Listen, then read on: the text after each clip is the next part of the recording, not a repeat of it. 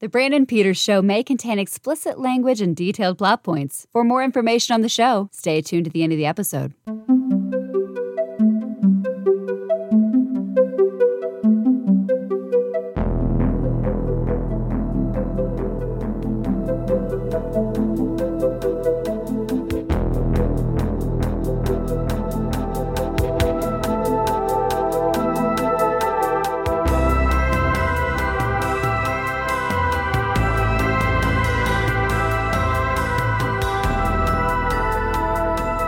In a world where Brandon has a show, here he is. Greetings, one and all, to another fine episode of the show. Today, our film topic of discussion will be Sergio Leone's 1966 Western staple, The Good, the Bad, and the Ugly. And I'll be doing so with my guest from Outlaw Nation, the Top 10, and Schmodown. It's my dear friend, John Rocha. Hello. What's up, Brandon? How are you? Oh, I'm thrilled to have you here. I'm just going to sit back, relax. But, doing great. Yeah. Have you on here early on in this show's lifetime, and happy to have you. I mean, we've met each other, we've known each other 15 years now? Wow. That's like 05. Yeah. Crazy to think about, man. 05. Wow. Yeah. So much has happened since 2005 in my life. We live in a whole new world. That is crazy. Yeah, that's for sure. On so many levels. Yeah. But yeah, it's great to be on here, and I'm glad you asked me to be on. I'm excited. And I remember when you announced this thing, I was like, you better have me on this thing. And I'm excited to be talking about something I know very, very well, which is Westerns. And getting into the good, the bad, and the ugly will be a lot of fun with you for sure. Oh, yeah. I'm very excited about that. Back when I met you, you were the actor. You were coming to be, and now you are Rocha, the personality. Yeah. We met, I remember we were all excited about you had got a part on Charmed when I first met you. We all, everybody that night made sure they didn't watch the Prime, but we checked in on Charmed. That I don't know if anybody we knew watched Charmed at the time, but I all watched Payback's a Witch. Payback's a Witch. Yeah. That was the first thing I ever booked as a on-camera actor and got paid for here in California. It was great. It's fun. I still get residuals for that. Still get the occasional $26 check, $28 check, and 28 cents, 26 cents. Yeah, it's not $10.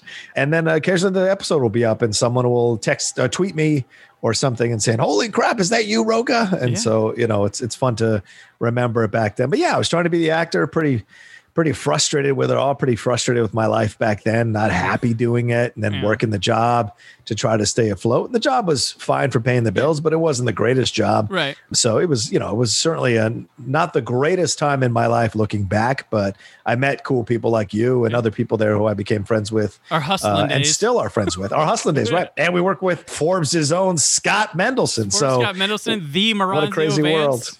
Yeah. All right, Moranzio Vance. That's right. Yeah, we were talking about. I went on. Dave Cronmiller had me on his show to promote this show the first week, and we were reminiscing about that. And we were like, man, the talent pool we kind of had going with. We had we were like, it was a dream job, but it wore you out and frustrated you like crazy. Ideal was we sit and watch cool movies all day, except for watching Wallace and Gromit 20 times in one day. But or Norbit. Norbit. Oh, the Norbit days. Yeah. You did a lot of Spanish language voiceovers work for movies too back in the day. That was up until earlier this year, I was repped by William Morris for both English and Spanish. They shut down the voiceover division except for celebrities. So those of us who aren't names got pretty much let go and put out there to go look for other voiceover agents. But for 15 years, I was there doing stuff voiceover-wise in Spanish or English, getting the occasional commercial, the occasional PSA or occasional animated series, doing some Transformers stuff, doing some other things. It was a blast. It was a lot of fun doing that. I'm still doing it. I still record. Yeah. If you want to hear any of the stuff I do now, for anybody who's listening, you can go over to Crypt TV and any of their promotions for movies that are coming out, I'm doing the voice, and I'm like, everything you wanted to know about this. That's me. And so it's been a fun little side gig to have with the great people over there at Crypt TV. So still stretching out the voiceover muscles in other ways other than doing shows on my channel. So right. And you did also a voiceover for my favorite film of that year. It came out with Leah Whannell's Upgrade. I think you did. There was like a Grindhouse trailer, wasn't there? Oh, yeah. The Grindhouse trailer. Yeah. That was a lot of fun, too. I was psyched about that. But yeah, so when do you pinpoint exactly where you like transitioned from like actor to just media personality and you kind of were like, that's now where I want to be at? Or I would say it's probably 2015, I think it was. I was coming out of a pretty terrible breakup with a girl I'd been seeing for 5 years. It was pretty horrific relationship.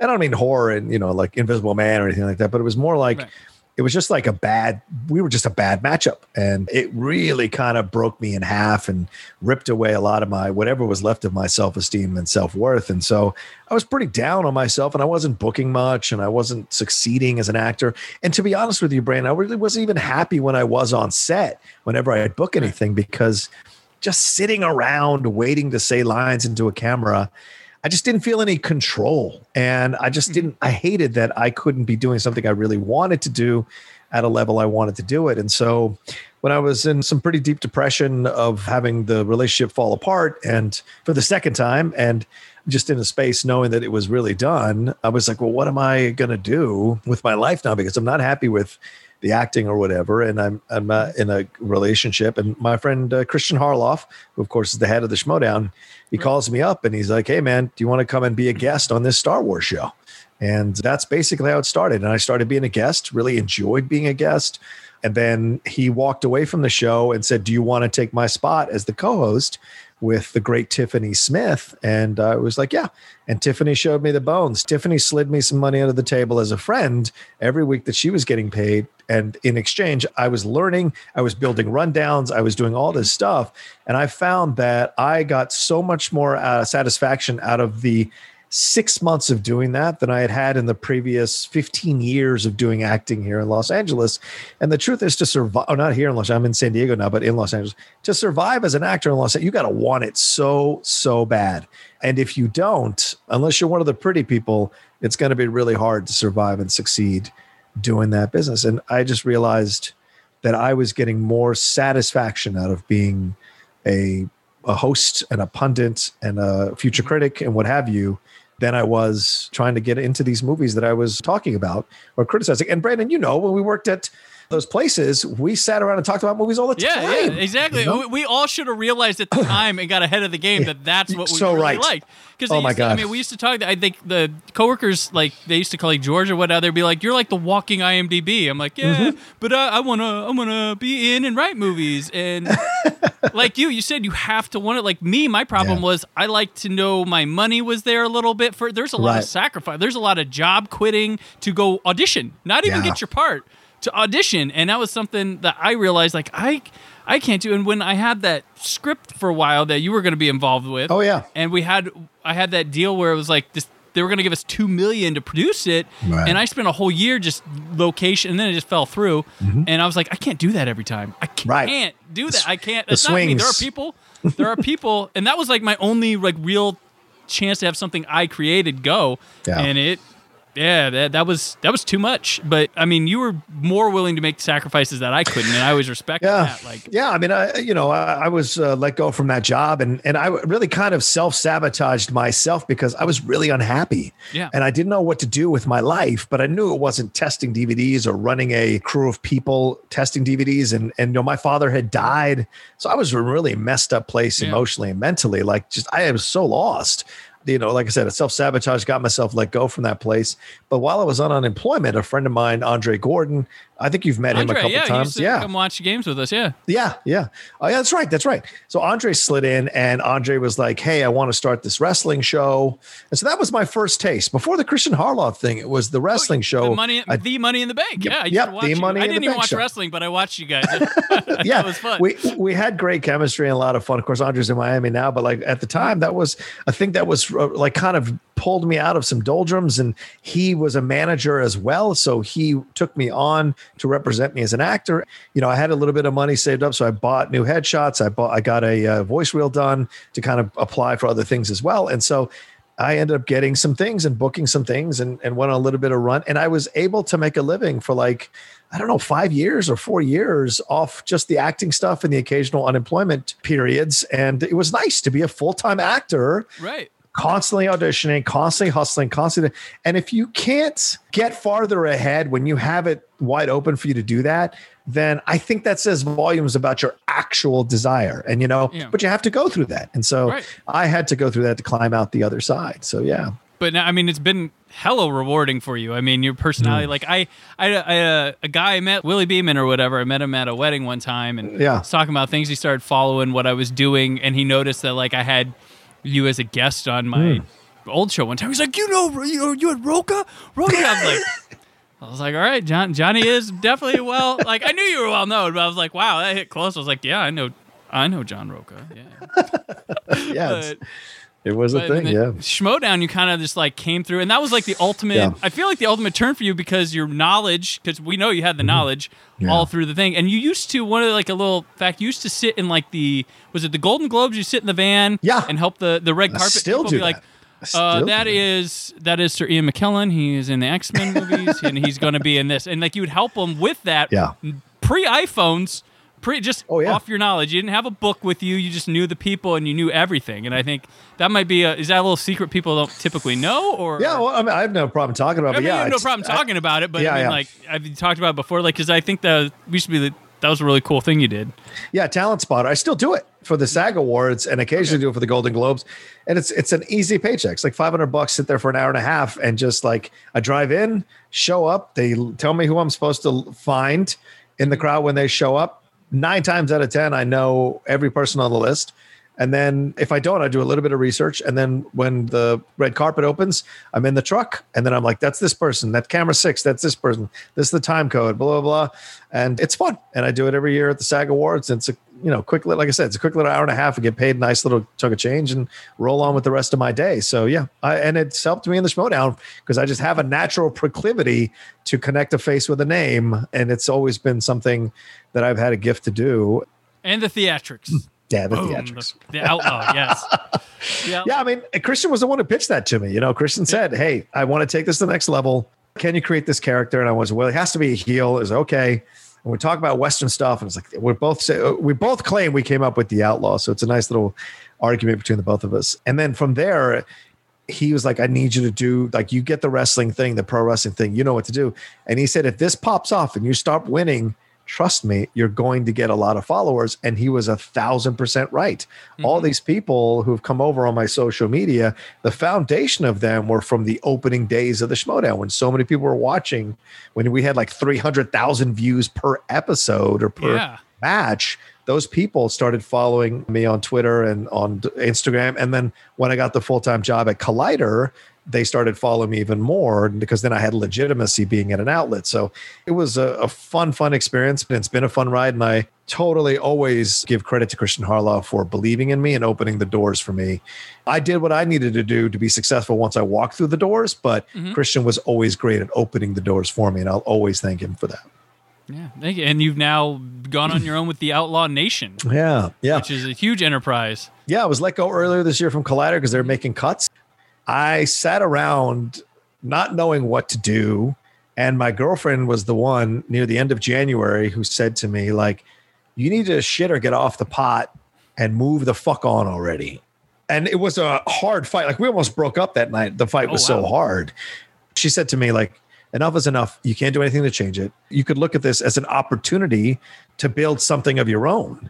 Why don't you build your shot so that you can get everything for your own channel? And so that's when I started to kind of dial in. I reached out to some friends and they were willing to help me for free, which I was blown away by because I tried to offer money and they all turned it down. They were all like saying like, hey, you have provided me years of entertainment, but it's the least I can do.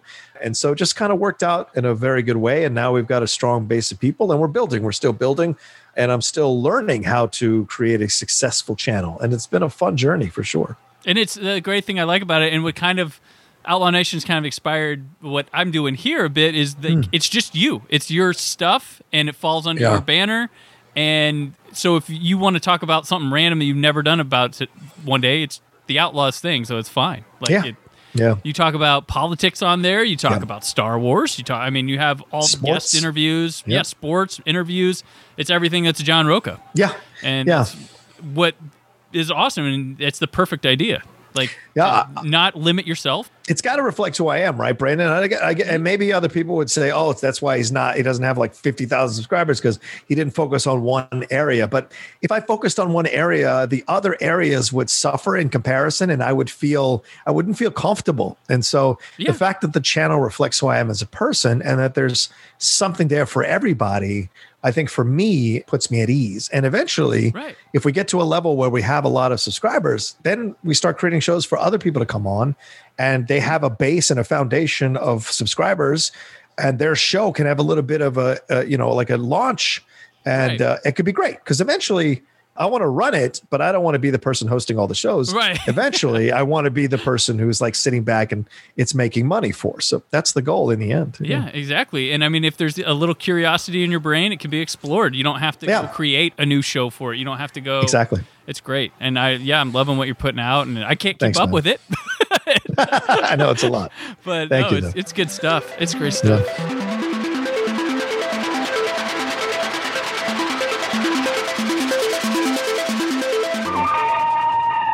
The good,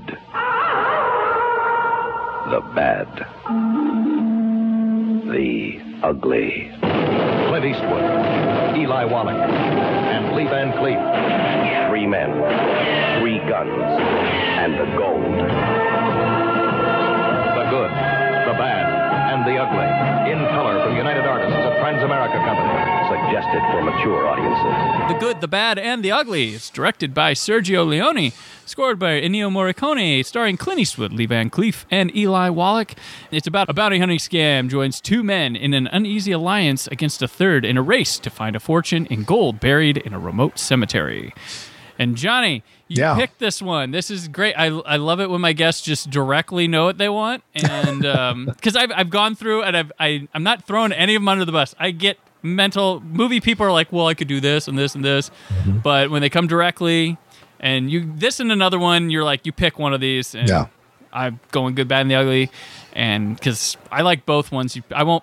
Maybe we'll talk the other one another time. Yeah, good, bad, the ugly. There's obviousness to it, but why'd you pick it for the show? People forget when you look at genres, every genre has had its run of being made fun of or being seen as lesser than.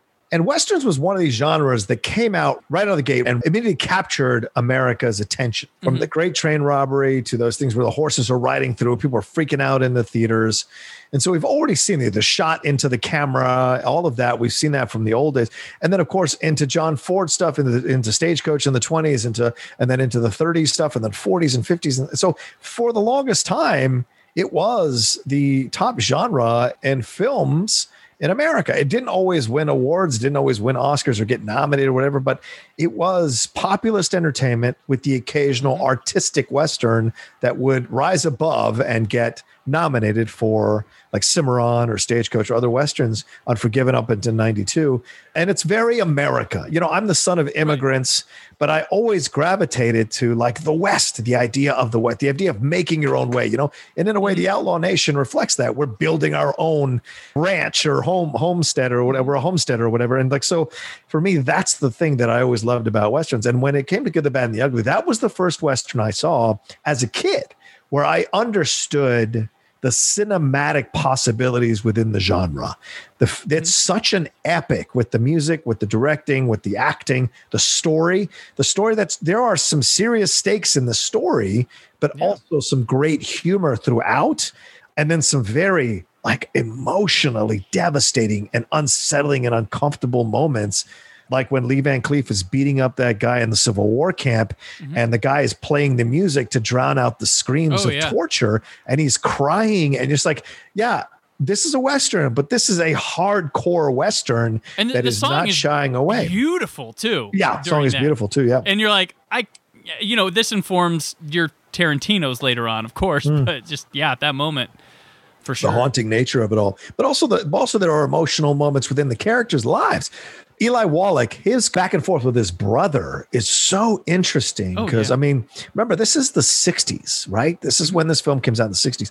What's going on in the country is you're seeing this rebellion from the younger generation against the older generation. This idea of don't trust anyone over 30, Vietnam, all of this.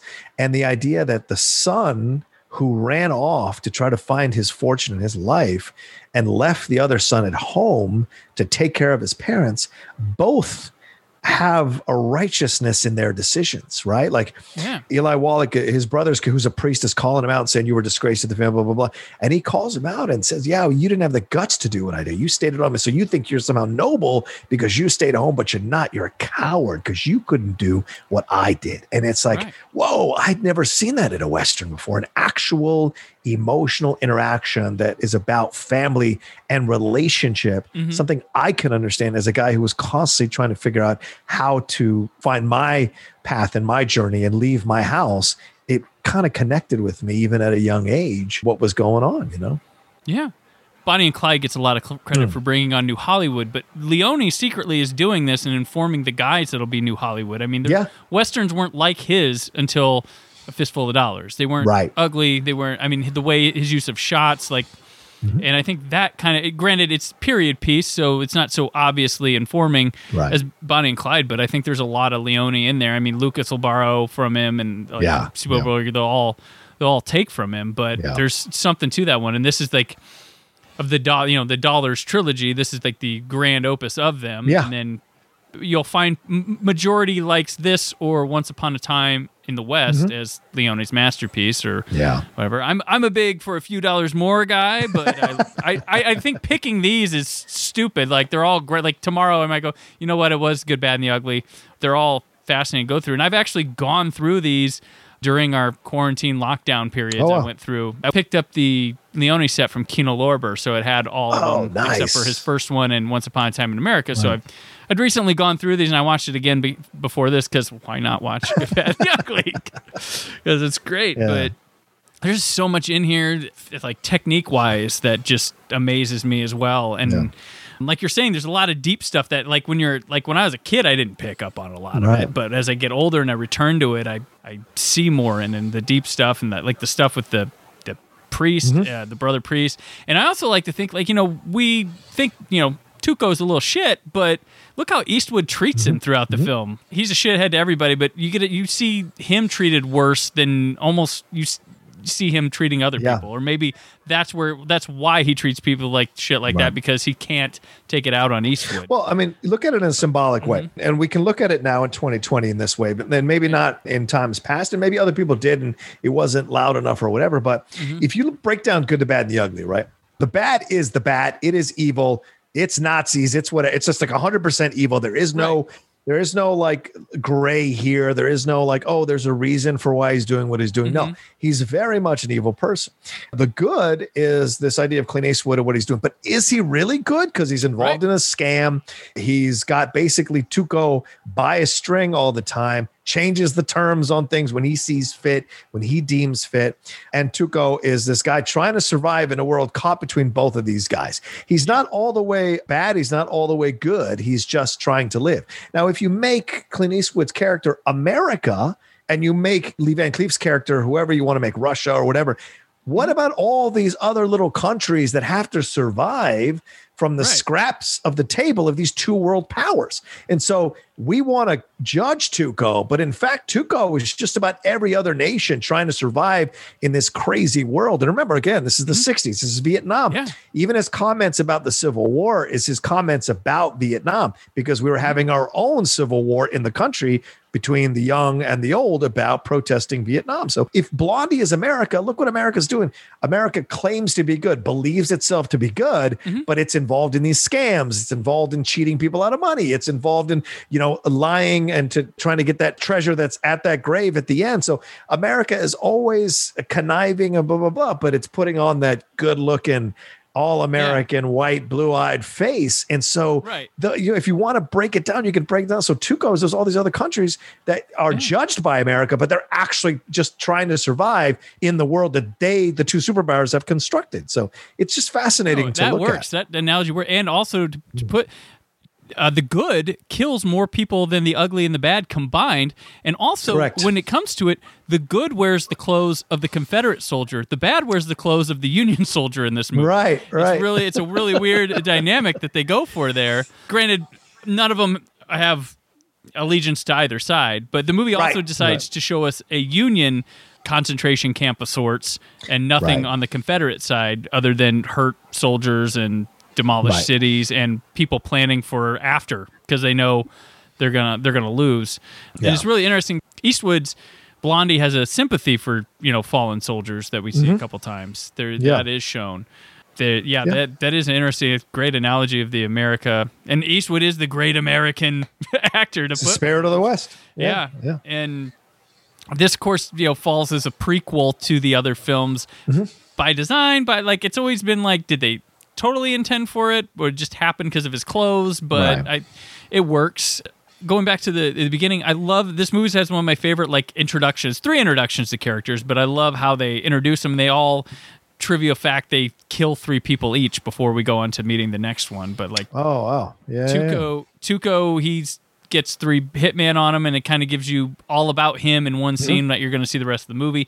Angel Eyes has just a dynamite intro, it's creepy, just sitting at the table and just showing between 2 different parties that paid him to kill. I mean, he kills a kid too, so you just know this guy's, don't fuck with him. And then Eastwood, of course, kills 3 people to free Tuco. Right. But Sergio loves that idea of killing kids, right? I mean, in Once Upon a Time in the West as well, when Henry Fonda, it's a quick shortcut to make someone completely evil. Even Game of Thrones, first episode is Nicholas Coster-Waldau pushing the kid out the window and immediately evil, and so it's the easy way out. Unpredictable, they'll kill a kid. So what else will they do? What else can they do? Yeah, exactly. It always happens. Oh shoot, they killed a kid.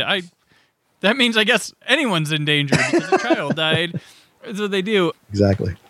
Basically, I mean, the story is through 3 people, but they switch around with allegiances following, getting closer to this Confederate gold we learned about. It starts with a scam, and then the way these parts move and change is incredibly natural, never forced, and just it works. It flows. It's fast. This is almost a 3-hour movie. And they spend a lot of time. Even the finale in the cemetery is a half hour.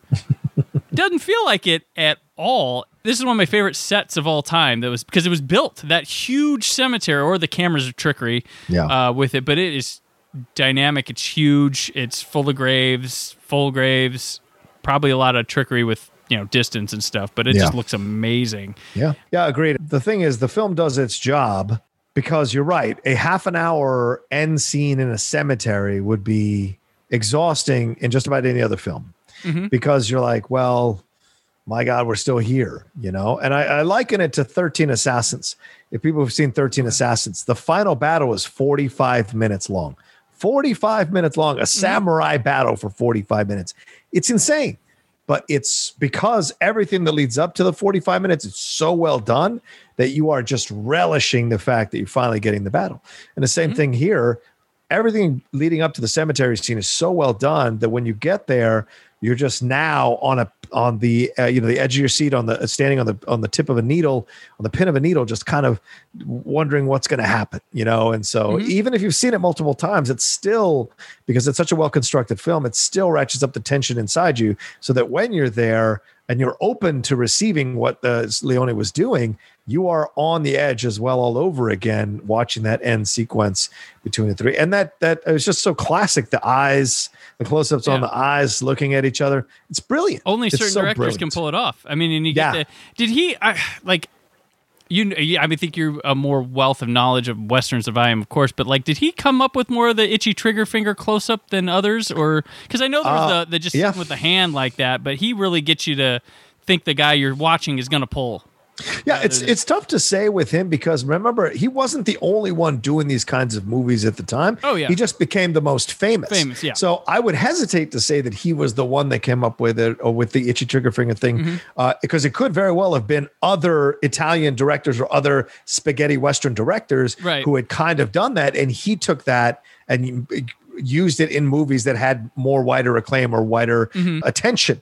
And so he gets the credit versus someone who maybe came up with it in a smaller cowboy or Western film rather. And I don't want to get into any trouble. People get so mad when you say the wrong thing on these things. Oh yeah. The podcast saying, don't they know? That's bullshit. Hold on. It was a union. let me pull up Wikipedia and IMDb and get some. Right. People get mad. So, I mean, so that's what I would say. I said, for me, I hadn't seen it until I saw a Sergio Leone film, but that doesn't mean it wasn't in existence beforehand. So, yeah, for sure. Right. Every time I watch it, I wonder if Lee Van Cleef, Angel Eyes, when he's gets shot down, he falls in the casket, and then as Eastwood is walking past him, he shoots his hat, and it goes on to him. And I'm wondering if I've never looked up or seen anything, if that's a nod to For a Few Dollars More, where he has the little shoot off with the hat. Oh, with him outside, and he gives it back to him rather than shoots it away from him. And I don't know. I was like, is that just happenstance, or because it's a little extra thing on top of it? But I don't know. I kind of noticed that. When he shoots his hat away, to me, I think it's like emasculating him. Like you're not even part of the West anymore. Like you're evil, and you're not even a cowboy. Like it's just his way of kind of completely emasculating him, in my opinion. But right. That's true. Could be connected though. I don't know. I mean, each of these guys, before this, I mean, they have their own little journeys, which Lee Van Cleef is more on his own, but he does get paired with the others at times. Yeah. And he disappears, reappears, and it's creepy, but he doesn't. It's funny, like I meant, his kills are low. Like I don't think he really kills anybody after the opening, but Van Cleef's good at this, but you just feel that he does, and infiltrates areas and finds it. And I love his respect for Eastwood with his whole like, well, you wouldn't talk. And he's like, no, right? Like, yeah. So agreed. But if there's one guy to stand up to like Eastwood in these kind of movies, it's always been Van Cleef for me. Granted, there's a couple movies together, but he's always the guy that he's kind of like, he's not as tall as him. Doesn't have the good looks, but their demeanors really mash good. And I think that those two share the screen quite well together. It's always fun to see the journey of Lee Van Cleef in the Westerns, from like High Noon to Liberty Balance. Just as a hired gun in High Noon. Of all his journey, there's always like Jack Elam. You love seeing the journey of these guys, Slim Pickens, all these guys that have been like staples in Westerns. You love seeing their journey from when they first started to where they do their last Western. And certainly with Lee Van Cleef, I don't think any genre fit him as well as the Westerns did. He looked great in a cowboy hat. His angular features for a villain were perfect. And as he got older, you saw that the characters he created were less emotional. When you watch him when he's younger, there's more of that piss and vinegar, right? Like Costner in Silverado is almost unrecognizable to anything that comes after. Right. If you compare No Way Out Costner to Silverado Costner, that is two completely different people. And that's the character that he honed for the rest of his career. And I think with Lee Van Cleef, once he got past the early stuff being all emotional and exuberant, once he settled into who he was older as a man, that really came through with his parts as he became older, and he brought so much weight to them. And like you said, didn't kill as much, didn't have to though, right? Because the dread of him is almost as much as him killing a bunch of people. Yeah. After that setup for the first scene and the second, you're like, any scene now, he's going to kill somebody. If he's in with somebody, like, he might not, except for Eastwood, you're like, that guy's going to the end. But yeah. And, Wallach's got a journey, and his is fun. His has a lot of like improv, tomfoolery, and just mixed between comedy and evil things. Like the scene with him in the gun shop. That is some crazy shit with him. And apparently they just let him go. Like that was not in the script, and he just took the gun apart, put it together, and just harassed the shopkeep guy. And that's just that. Yeah, for me, that's his scene for me with that one. Yeah, and I know people like the bathtub scene, but I think Raimi paid an homage to that in Quick of the Dead when with Russell Crowe, like, how much can I get for this, or what can I do? And he started putting it together. It's all falling apart. I thought that was a little bit of an homage. Maybe I'm wrong, but it felt like a little bit of an homage. The great trigger, the how much, and he's like $50, and you're like, and then you realize, he's talking about the cash register. Okay, that's good. That's good stuff. Exactly. And him always trying to corner Eastwood and drag him through the desert. I mean, this stuff's just brilliant. Like it's that stuff that's like, damn, I will never be this good at like writing anything. and these were considered just like, little exploitation westerns almost. Yeah. And we look at them as the art they should have been treated back then. And right. Like I watch these things and I'm like, damn, I miss this genre when I just see what Leone's putting on the screen, how he shoots it, and so much good stuff. Well, I think that's why I feel such an affinity for or why I carry the seriousness of the Westerns when I do the Outlaw and the Schmodown. And look, the Schmodown is just fun. It's people battling for trivia and championships and whatever. It's fun. But the idea that no one else like comes forward and speaks about how great the Western genre is, I feel a responsibility when I'm playing the Outlaw to make sure that that's something that I represent and convey in a powerful way, because I think Westerns are a great genre. And I think as Americans, we have to remember the lessons of the West and the lessons of these Westerns, the real lessons of these Westerns about doing the right thing, about, standing up to evil, about not being afraid to stand with someone when they're right against an impending evil. There's so much throughout all these Western films that I think represent the ideals and the morals and the principles that this country was founded on. And so I love to see that come forward in films, and even in Unforgiven, which of course, Will Money is one of the most flawed protagonists you'll ever meet. He turns on the evil to destroy another evil. And it's an evil that's willfully evil, where his evil was an altered evil because he only ever did that when he was drunk. Gene Hackman's evil is purposeful and willful, and it's almost dictatorial. And so what Eastwood is as the imperfect assassin or the imperfect soldier to take out this evil, in that way, he also represents the idea of the underdog going against something big. And America always likes to see itself, even though it is a superpower and the number one superpower, it always likes to see ourselves as an underdog. And so in these Westerns, 9 times out of 10 in these Westerns, the protagonists are in an underdog situation and have to find their way out. Magnificent Seven, The Wild Bunch, Liberty Valance, because nobody thought Jimmy Stewart was going to be able to shoot Lee Marvin. And so all those things, even John Wayne in True Grit, all those people he has to go overcome to get that person back, to get Tom back. And so there's so much throughout the Western that is that. And so I take it very seriously when I play the Outlaw, and I love doing it. I'm very blessed to be able to create a character like that and talk about Westerns and get a chance to talk about them for sure. I always had a feeling for Outlaw Josie Wells with Eastwood. Yeah. That one's...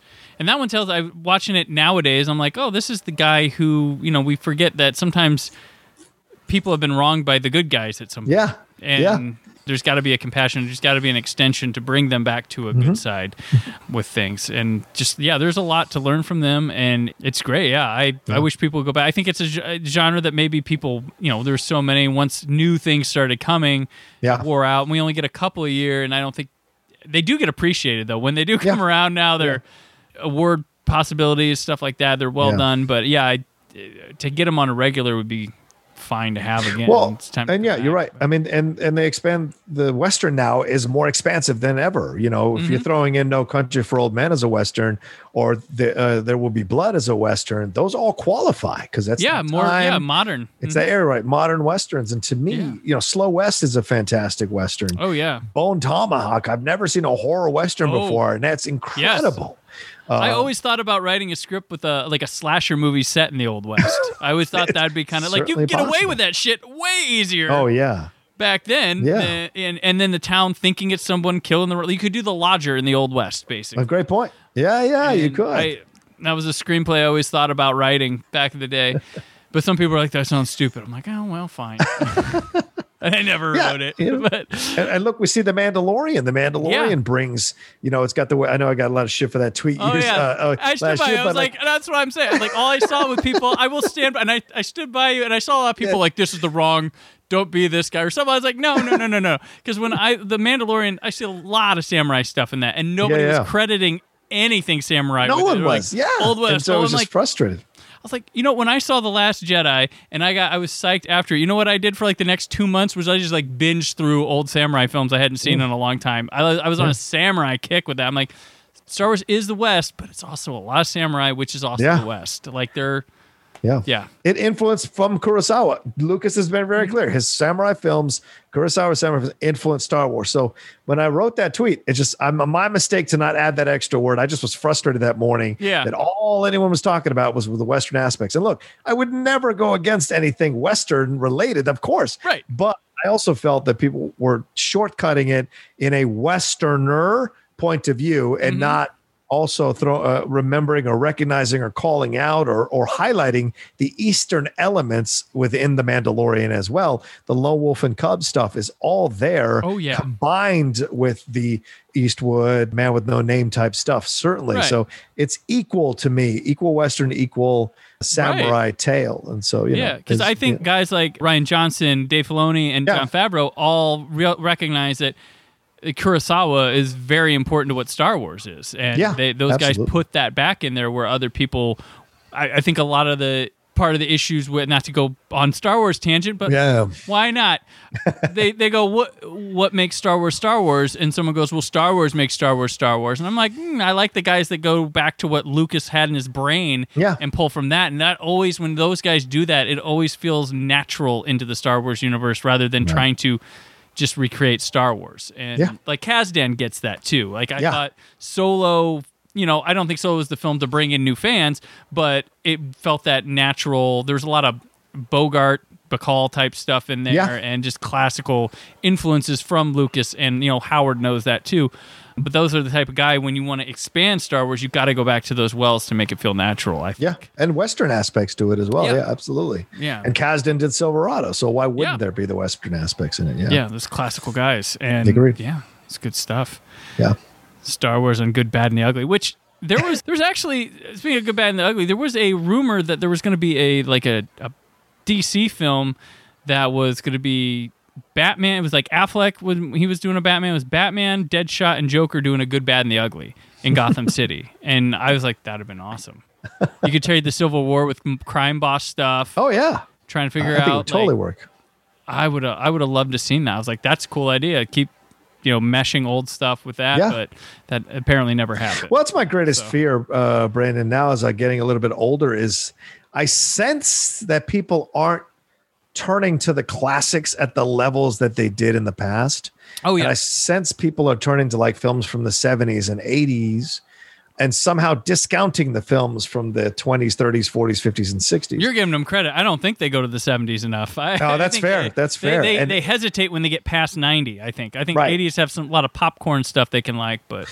Exactly. And I'm not trying to be the old man on the porch swing yelling at the young kids or on the porch. I'm trying to say, like, to appreciate the influences in the movies that you love from the 90s and the 80s and the 2000s, which you think are so groundbreaking, quote unquote, groundbreaking, you better make sure, if you're going to call yourself any student of film, that you go back and watch the classics and study the classics. Yeah, that's what we all did. Yeah. Yeah. And find out where all those things that you think are groundbreaking actually were first presented, actually were first seen, and realize that it's not that groundbreaking. It's actually just an homage or a way of bringing it back. Or using it as a launching point. And so to me, that's what I sense as I have more and more conversations with younger and younger film fans. And I see some of these pundits that are in their 20s coming out and they can't talk about the classics to save their lives or haven't seen any international cinema at all. I'm just like, I get it if, that's the 20-year-olds are loving watching to other 20-year-olds talk about movies.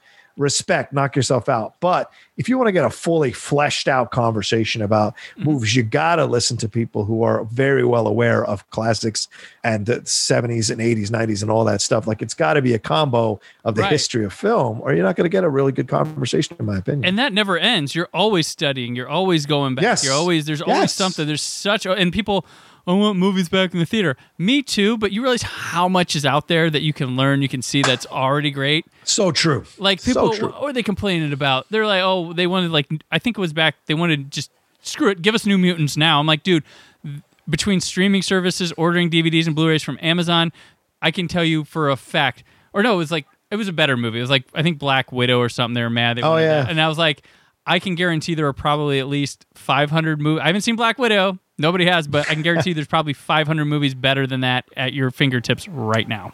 Agreed. And you could go back. I'm going to watch Black Widow. I'm excited to watch Black Widow. Yeah, of course.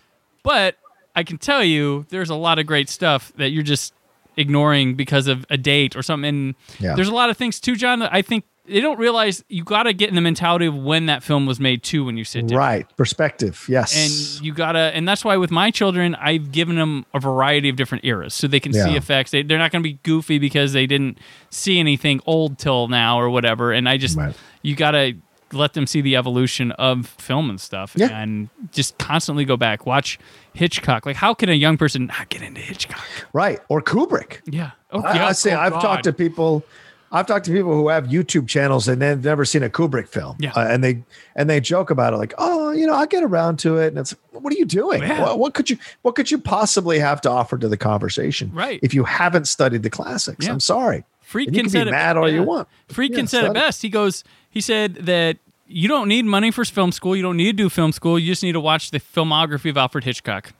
And you will not need to do film school. Not everybody can be Kubrick, I don't think, with the photograph. Right. But Brandon, nowadays, I mean, every DVD, every Blu-ray, every special edition is a film school or at least a film class within itself. Yeah. If you listen to the commentary, if you watch the special features, like every Criterion, I just have stacks of Criterion. Yeah. Every time there's a 50% sale, I'll go buy whatever I don't have, and foreign films or domestic films, and you watch, and it's a class to teach you how to look at movies, how to understand movies, how to learn about movies, how they were seen. Like, I love how they were seen in the era, the time of that comes across. And I just had Justin Beam. He creates bonus material not for Criterion but for other ones. And I was talking. He did a commentary on Munster Go Home, the Munsters movie for theaters. But he had Butch Patrick on it, and he had Rob Zombie on it. And through the conversation, I really love this commentary. You really get an idea of the 60s television landscape or 50s, 60s television landscape like no other. Like, I don't think people realize that reruns weren't a thing. You didn't have a wealth of syndicated television. There was prime time was like 6 o'clock on through the night. Right. And it just, like, Butch Patrick and Rob Zombie really paint a good picture of like television in that era. Yeah. And I think good releases are a school. Yes, they are. And they should leave you with no questions. Those can help you. They can teach. And kids, there's a Fellini box set coming out this month. You should check it out. Yeah. It's going to be hundreds of dollars. And if you don't like them, guess what? There's some dork like me that will probably is looking for a cheaper price and will buy it. Right. Or sign up for the Criterion channel for $10 a month. Oh, gosh. And you get access to all those films to learn. That's what I like. Yeah. There seem to be, like, people are catching on to Filmstruck really good, but not Criterion channel. Filmstruck had, like, people like, oh my gosh, I've never seemed to be catching on, and then Criterion channel does it, and I just don't see the buzz as much as I did before with Filmstruck, but that is a great channel. Well, I think people connect Criterion to, like, oh, this is elevated, this is blah, blah, blah. And so they see it, as snobbish or out of, and whereas Filmstruck was like, cool, Filmstruck, you know? But I think that's what it is more than anything else. But I've been I'm watching guys like, I learned stuff like Bava and Argento looking through Italian horror films, just things that were seen as lesser, but man, they have influenced a shitload. And just having them also, we live in an era where you have 4K, you have Blu-ray, you have hopefully good streams, and you can actually see them as beautifully and crisp as they were supposed to look, rather than shoddy DVDs, VHS. Yeah. Agreed. You can learn a lot.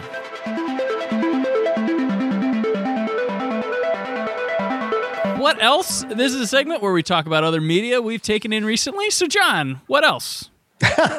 Good question. Well, I mean, sticking with the Western genre, this actually happened the other day. I had never seen Will Penny before, the Charlton Heston Western. And I was just rummaging through channels, and it had just started. I had a couple of hours. I was working on a show that I was going to do for the Outlaw Nation, and then you know what? I put down the computer and I just sat and watched a movie, which I hadn't done in a little bit of time. So I just sat and watched Will Penny, and I was absolutely enthralled by it. Totally loved it. Charlton Heston claimed that it is his favorite film role that he's ever played. And he played Moses, for God's sakes. And he's saying this is his favorite film, and Ben-Hur. But this character of Will Penny is one of the favorite characters he's ever played, or the favorite characters ever played. And then I went on to YouTube and I found a great interview with John Grease, because John Grease's father directed Will Penny. So, and John Grease is the kid in Will Penny, because Will Penny protects this young mother and her child. He is the kid in Will Penny. So you get to hear these Charlton Heston stories from John Grease in this interview. So just fascinating. And it's one of these Westerns that just was in my blind spot that I hadn't seen yet. And I thoroughly, thoroughly loved it and had a great time watching that. And then we're doing a rewatch of Community right now. My girlfriend and I. Yeah, she's never seen it. So I came out from whatever I was recording, and she was 2 episodes into the first season or 3 episodes, and I'm like, "What are you doing?" And she goes, "Oh, I just thought I'd finally start this because I'd always kind of wanted to." And I was like, "Oh my God, I will absolutely sit down with you and rewatch this entire show," because my girlfriend doesn't watch American shows. She only watches British shows, and she's obsessed with those. And so we're about to finish season 2, and we've been ripping through 4 or 5 a night, up to 6 sometimes, because it's quick. They're 20 minutes each. Yeah, I love the 20 minutes each. I watch a lot of, I'll go back and watch a lot of classic Doctor Who because they're like 22 minutes nice. each. And I get through there. I just randomly grab one of my DVDs or something, pop it in. Speaking of John Grease, do you remember he was at one of our holiday parties one year when we were at IQC or Testronic? Really? We had the UCLA soundstage, and everybody was like, Uncle Rico's here. That's totally him. And he was friends with somebody we worked with. And he wanted to come to a holiday party with us. Free booze, I'll come. Yeah. He seemed like a genuinely awesome guy too. Yeah. So in the interviews. So yeah. Is there anything more modern in terms of films that I've been watching? No, I went to see Tenet for the first time. Finally in a theater. Yeah. I saw it in IMAX. My girlfriend got it for me for my birthday. She bought the tickets for me for my birthday. We went and sat and watched it in IMAX. Incredible music, incredible visuals, completely confusing, convoluted story. But for now, until a second watch or third. A third watch. But like the acting was great. It was great to see John David Washington. I mean, it's kind of I'm old enough to have seen both Denzel Washington's debut and now John David Washington's debut on film as a lead, and so it's just crazy to think about. But really enjoyed being out in the theater again, being in an AMC, being in an IMAX. It was nice to do that again, at least for once. But yeah, it was, that's the most recent modern film I think that I've seen. Gotcha. For me, last week I still have to write my review, but Antebellum, you see that one? Oh no, I haven't seen that one yet. Well, I won't say too much, but I liked it a lot. I've seen some diverse opinions on it. Yeah, but it worked. Very divided. Yeah, it plays with you a lot. It knows you've seen movies before, and then plays with the fact that it knows you've seen movies before. It's got some great performances. It's kind of brutal to watch, but it's a directorial debut by a team of directors, and you won't believe from the opening on. You're like, what other films have they did? Oh, this, and just their opening scene. They do a lot of twisted Gone with the Wind stuff, so they take that as an inspiration for their look. Interesting, and then play it to the harsh realities of what Gone with the Wind would be. Right, but yeah, I'm not going to say any like. I want you to be as surprised as I was.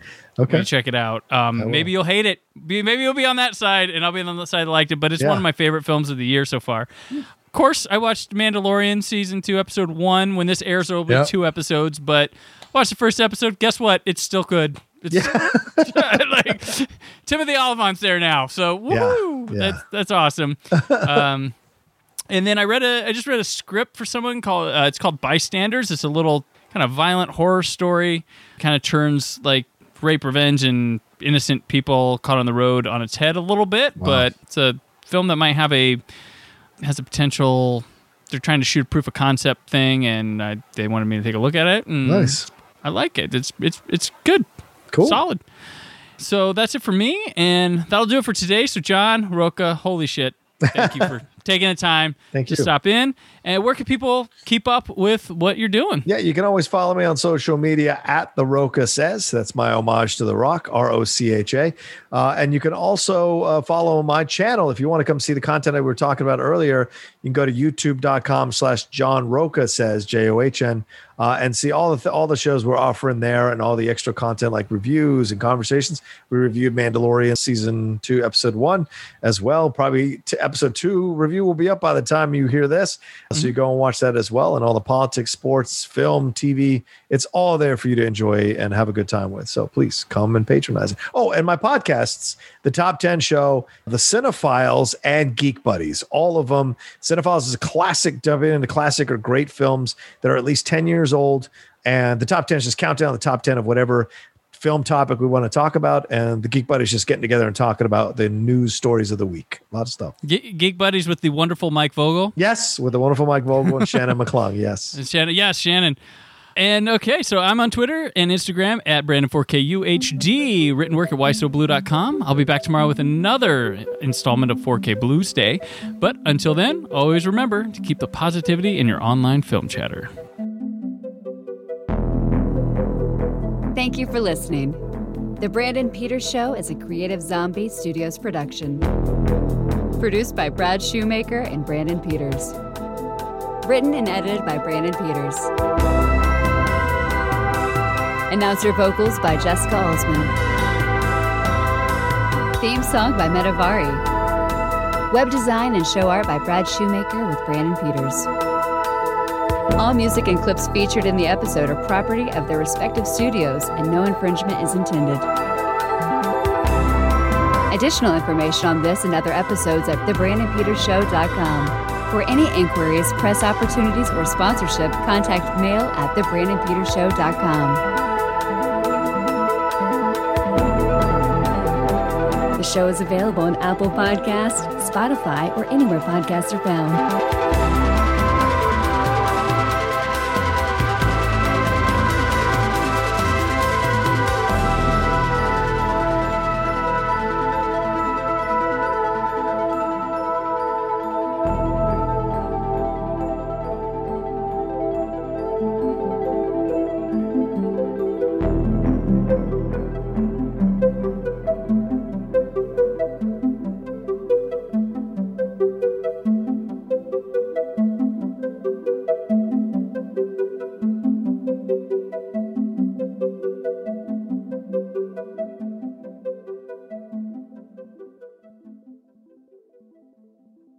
I've been looking for you for 8 months. Whenever I should have had a gun in my right hand, I thought of you. Now I find you in exactly the position that suits me. I had lots of time to learn how to shoot with my left.